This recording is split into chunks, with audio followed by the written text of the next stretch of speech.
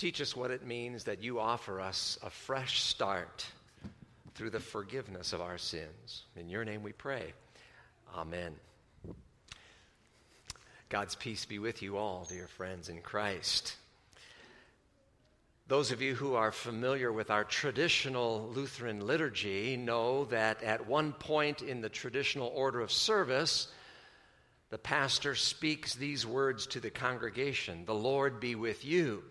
And the congregation responds, "And also with you." Well, one particular Lutheran pastor was leading the service one Sunday, but his microphone wasn't working quite right. Of course, we never have that problem here, do we? Yeah, we often have that problem. But he was leading the service, and he came to that point, but he said, there's something wrong with this microphone, and the people didn't miss a beat, and they all said, "And also with you." Well, let me tell you, there's something wrong with me. I admit it. Probably both of us pastors will say that. But if I can be so bold, there's something wrong with you too. You see, we all have this same common problem. The common problem is we have common parents all the way back to Adam and Eve. And they disobeyed God, and their sin was passed on to us. And we all have the same problem. There's something wrong with all of us. We have this sinful nature. And out of our sinful nature comes sinful behavior. And that means, friends, we all need a fresh start. A fresh start that only God Himself can give. In today's gospel reading from John chapter 8, we heard the story about someone who not only needed a fresh start, but who was offered one and received one from Jesus. It's the story of that woman who had evidently violated the sixth commandment.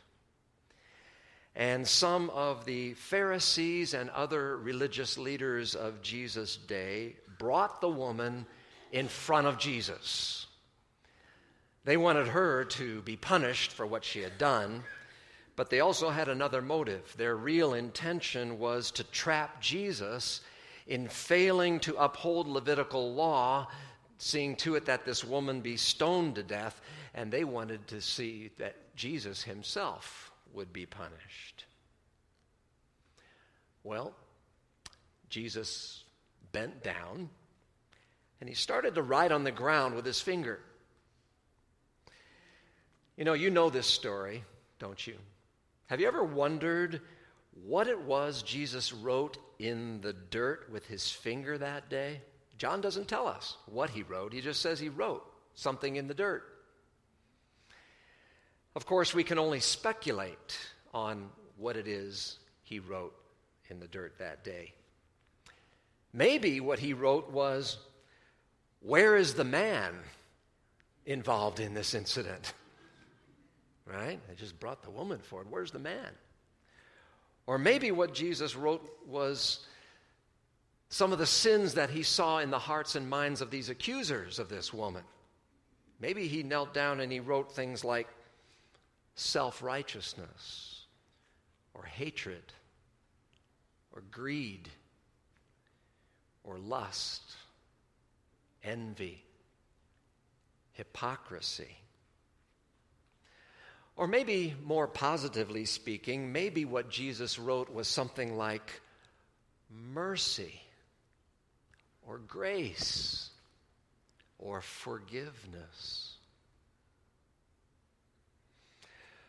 Well, we don't know what He wrote, but we know that the religious leaders were all ready to stone this woman to death. They had their stones in their hands, ready to throw them at this woman and at Jesus too.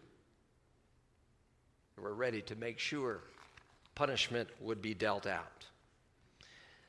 And Jesus looks at His accusers and He says, "If any one of you is without sin, let him be the first to throw a stone at her." And then Jesus stooped back down and wrote some more in the dirt. And then one by one, the accusers dropped their stones and walked away. And there's an interesting little detail that John tells us. The oldest ones walked away first. the oldest ones. Why would they walk away first? They'd lived longer than everybody else, and they'd sinned a lot more than everybody else, and they were all too aware of their faults and failings, and they walked away. And then Jesus turned to this woman, and he says to her, "Woman, where are they? Has no one condemned you?" "No one, sir," she said. "Then neither do I condemn you," Jesus declared. "Go now and leave your life of sin." Clearly, the woman was offered a fresh start in life by Jesus that day. It was a wonderful new beginning for her. But did you notice that someone else in this story was offered a fresh start as well? Maybe you didn't quite catch it. Somebody else in this story was offered a fresh start. Those religious leaders. You see, Jesus could see that they too needed a change of heart. He could look right into them and he could see their self-righteousness, and that self-righteousness had blinded them to their own sin. Jesus was essentially offering them a fresh start as well, if they would receive it. Here's a question for you. With whom in this story do you relate most? With whom in this story do you relate most? Just look at the different characters in that story. With whom do you relate most? Who do you connect with? Who do you identify with most? I would guess that at some level, we all relate with that woman. Let's be honest. We can all readily think of things that we regret doing or saying, myself included. But you know, if I'm honest, there are times when I relate just as much with the accusers. Whenever I start comparing myself with others to rationalize my own behaviors, I'm like them. Or when I look down on others as if I'm better than them, or somehow I'm more deserving of God's goodness and His attention, then I've become like the accusers. In fact, any time that I think that someone else's sin is worse than mine, I become that person with a stone in my hand. And now we have a choice, don't we? We can either throw the stone or we can drop it. What will we do? You know, everybody in that story except Jesus was a sinner. Every one of them. And every one of those persons needed a fresh start. And so do you and I today. We need a fresh start. And friends, a fresh start begins with an honest recognition of one's condition. You think about David in the Old Testament. King David, the king of Israel, revered as a man after God's own heart. David learned that lesson, that a fresh start begins with an honest recognition of his condition. David, as you recall, at one point in his life, committed some grave sins that became public. He committed adultery with Bathsheba. He had Bathsheba's husband murdered to cover it all up. He tried to paint this all as okay. Then he was confronted by the prophet Nathan, and he acknowledged his wrong, confessed his sin, and was forgiven. Later in his life, David wrote about his experience. He communicated what he had gone through in the form of a prayer to God, and he wrote it as a psalm. It's Psalm number 51 in the Old Testament. I'm going to read just a part of that psalm. Listen to his words. He said, "Have mercy on me, O God, according to your unfailing love. According to your great compassion, blot out my transgressions. Wash away all my iniquity and cleanse me from my sin. For I know my transgressions, and my sin is always before me. Against you, you only have I sinned and done what is evil in your sight, So you are right in your verdict and justified when you judge. David confessed his sin, and he experienced God's forgiveness of his sin. You see, David discovered that what God really wants from us is a genuine humility and sorrow over our sin, as well as trust in him as the one who can and will forgive our sin. Later in Psalm 51, it says this in verse 17, "A broken and contrite heart, O God, you will not despise." A broken and contrite heart, that's what God wants from us. A contrite heart, that gentle, humble sorrow over our sin. I remember an early experience of feeling contrite. Let me tell you about it. I was about 8 or 9 years old. At that time in my life, our family lived in St. Louis, Missouri, and our street had lots of young families with children. I had lots of playmates.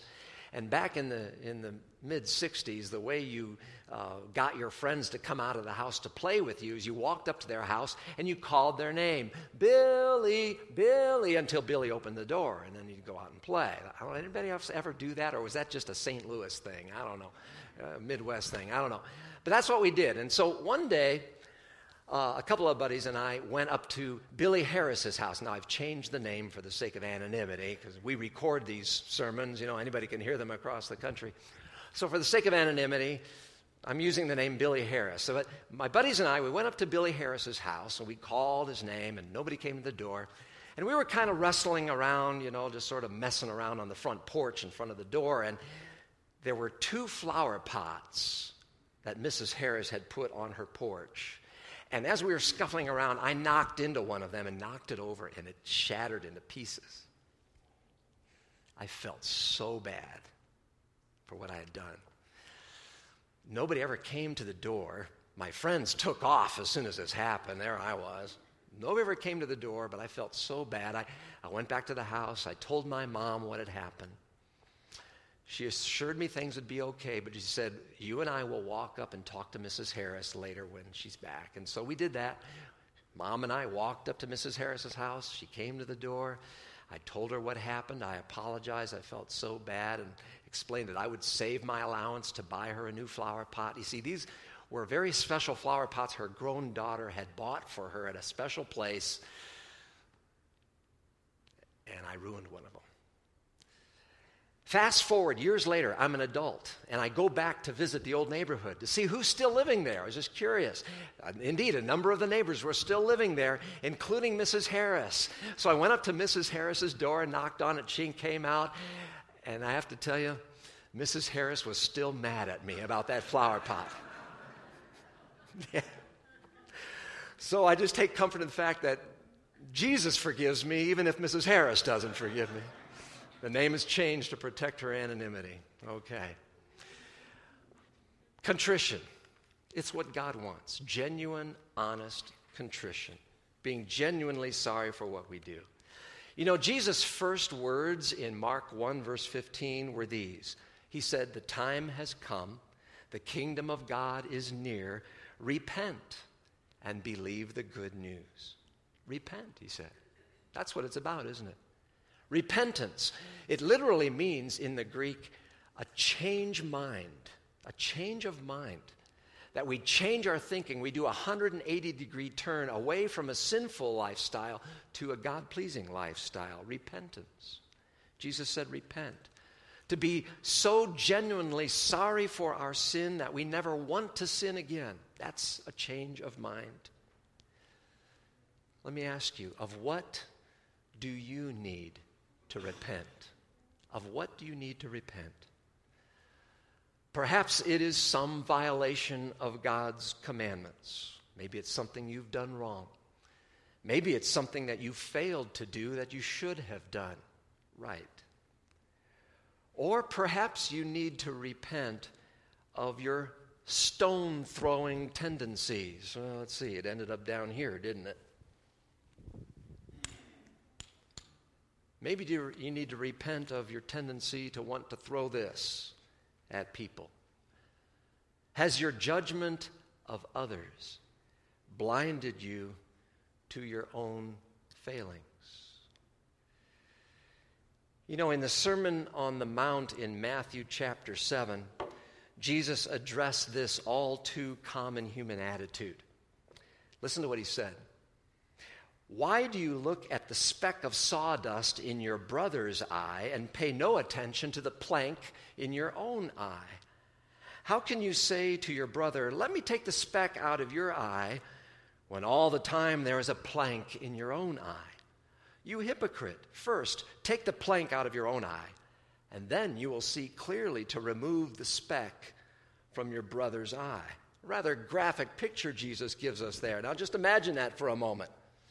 You've got a wooden plank sticking out of your eye. But now you're going to go up to somebody else and try to get a speck of sawdust out of his eye or her eye? Jesus' point is well taken. Deal with your own issue first. Then you'll be able to be of some assistance to others out of love and appreciation of your own forgiveness. Yeah. You see, a fresh start begins with an honest recognition of one's condition. It means admitting our sin, being honest enough to admit it. And from there, something really new then can take place. You see, God can do something with a repentant heart. But when we have hearts of stone that are resistant and unwilling to admit that we have problems, God can't do anything with that cold, hard, stony heart. But when we're repentant, a fresh start can happen. And we experience a fresh start when God forgives our sin. Remember Jesus' first words in Mark 1:15. Repent and believe the good news. There's the secret to the fresh start. After repentance comes believing the good news, and the good news centers on what Jesus himself did for us that we could not do for ourselves. It centers on a cross where Jesus gave his very life as payment for our sins, and an empty tomb where victory over sin, death, and hell was assured to us, that through faith in Jesus we know we're forgiven and we're on our way to heaven, and that a resurrection will come our way too. You see, we are now able to gladly drop the stones of hypocrisy that we once carried, because Jesus has carried the weight of our sin and nailed it to the cross, never to be brought back again. And likewise, we are free from the fear of being stoned for our sins, all because another stone was rolled away from the tomb of our Savior Jesus, setting us free. So let me ask you, do you need a fresh start today? Trust in Jesus as your Savior. For in him there is forgiveness, and in him there is new life and a fresh start every single day. I love the way the Old Testament prophet Micah says it in his book in chapter 7. He says, "Who is a God like you, who pardons sin and forgives the transgression of the remnant of his inheritance? You do not stay angry forever, but you delight to show mercy. You will again have compassion on us. You will tread our sins underfoot." And then catch this last phrase, "and you will hurl all our iniquities into the depths of the sea." What a beautiful graphic image, that our sins are cast away, never to be brought back again, like they've been cast to the bottom of the sea. Let me ask you, what do you need hurled into the depths of the sea? Is it time for a fresh start? In a moment, we're going to do our order of confession and absolution in a very different way. We're going to have a time of silence where we ask the Holy Spirit to show us our failings, and then we'll join in the prayer of confession of our sins together to God. After the prayer of confession, I'm going to ask you to take that little piece of paper you were given By the way, this is a special kind of paper. It disintegrates in water. I'm going to ask you to write on that piece of paper whatever it is you would like to have hurled into the depths of the sea, whatever it is you need God to forgive, whatever you need to be rid of, finally and forever. Write it on there, fold it in half, and in the time of reflection during the singing of the song, if you would like to, feel free to walk up and drop it in one of these containers of water and watch it disintegrate. If you don't want to come forward, that's okay. You can take it home with you and do that at home. Just drop it in a cup of water. It'll go away. And then we'll hear the absolution, God's word of grace and forgiveness. But let's start in silence, asking God to show us our failings.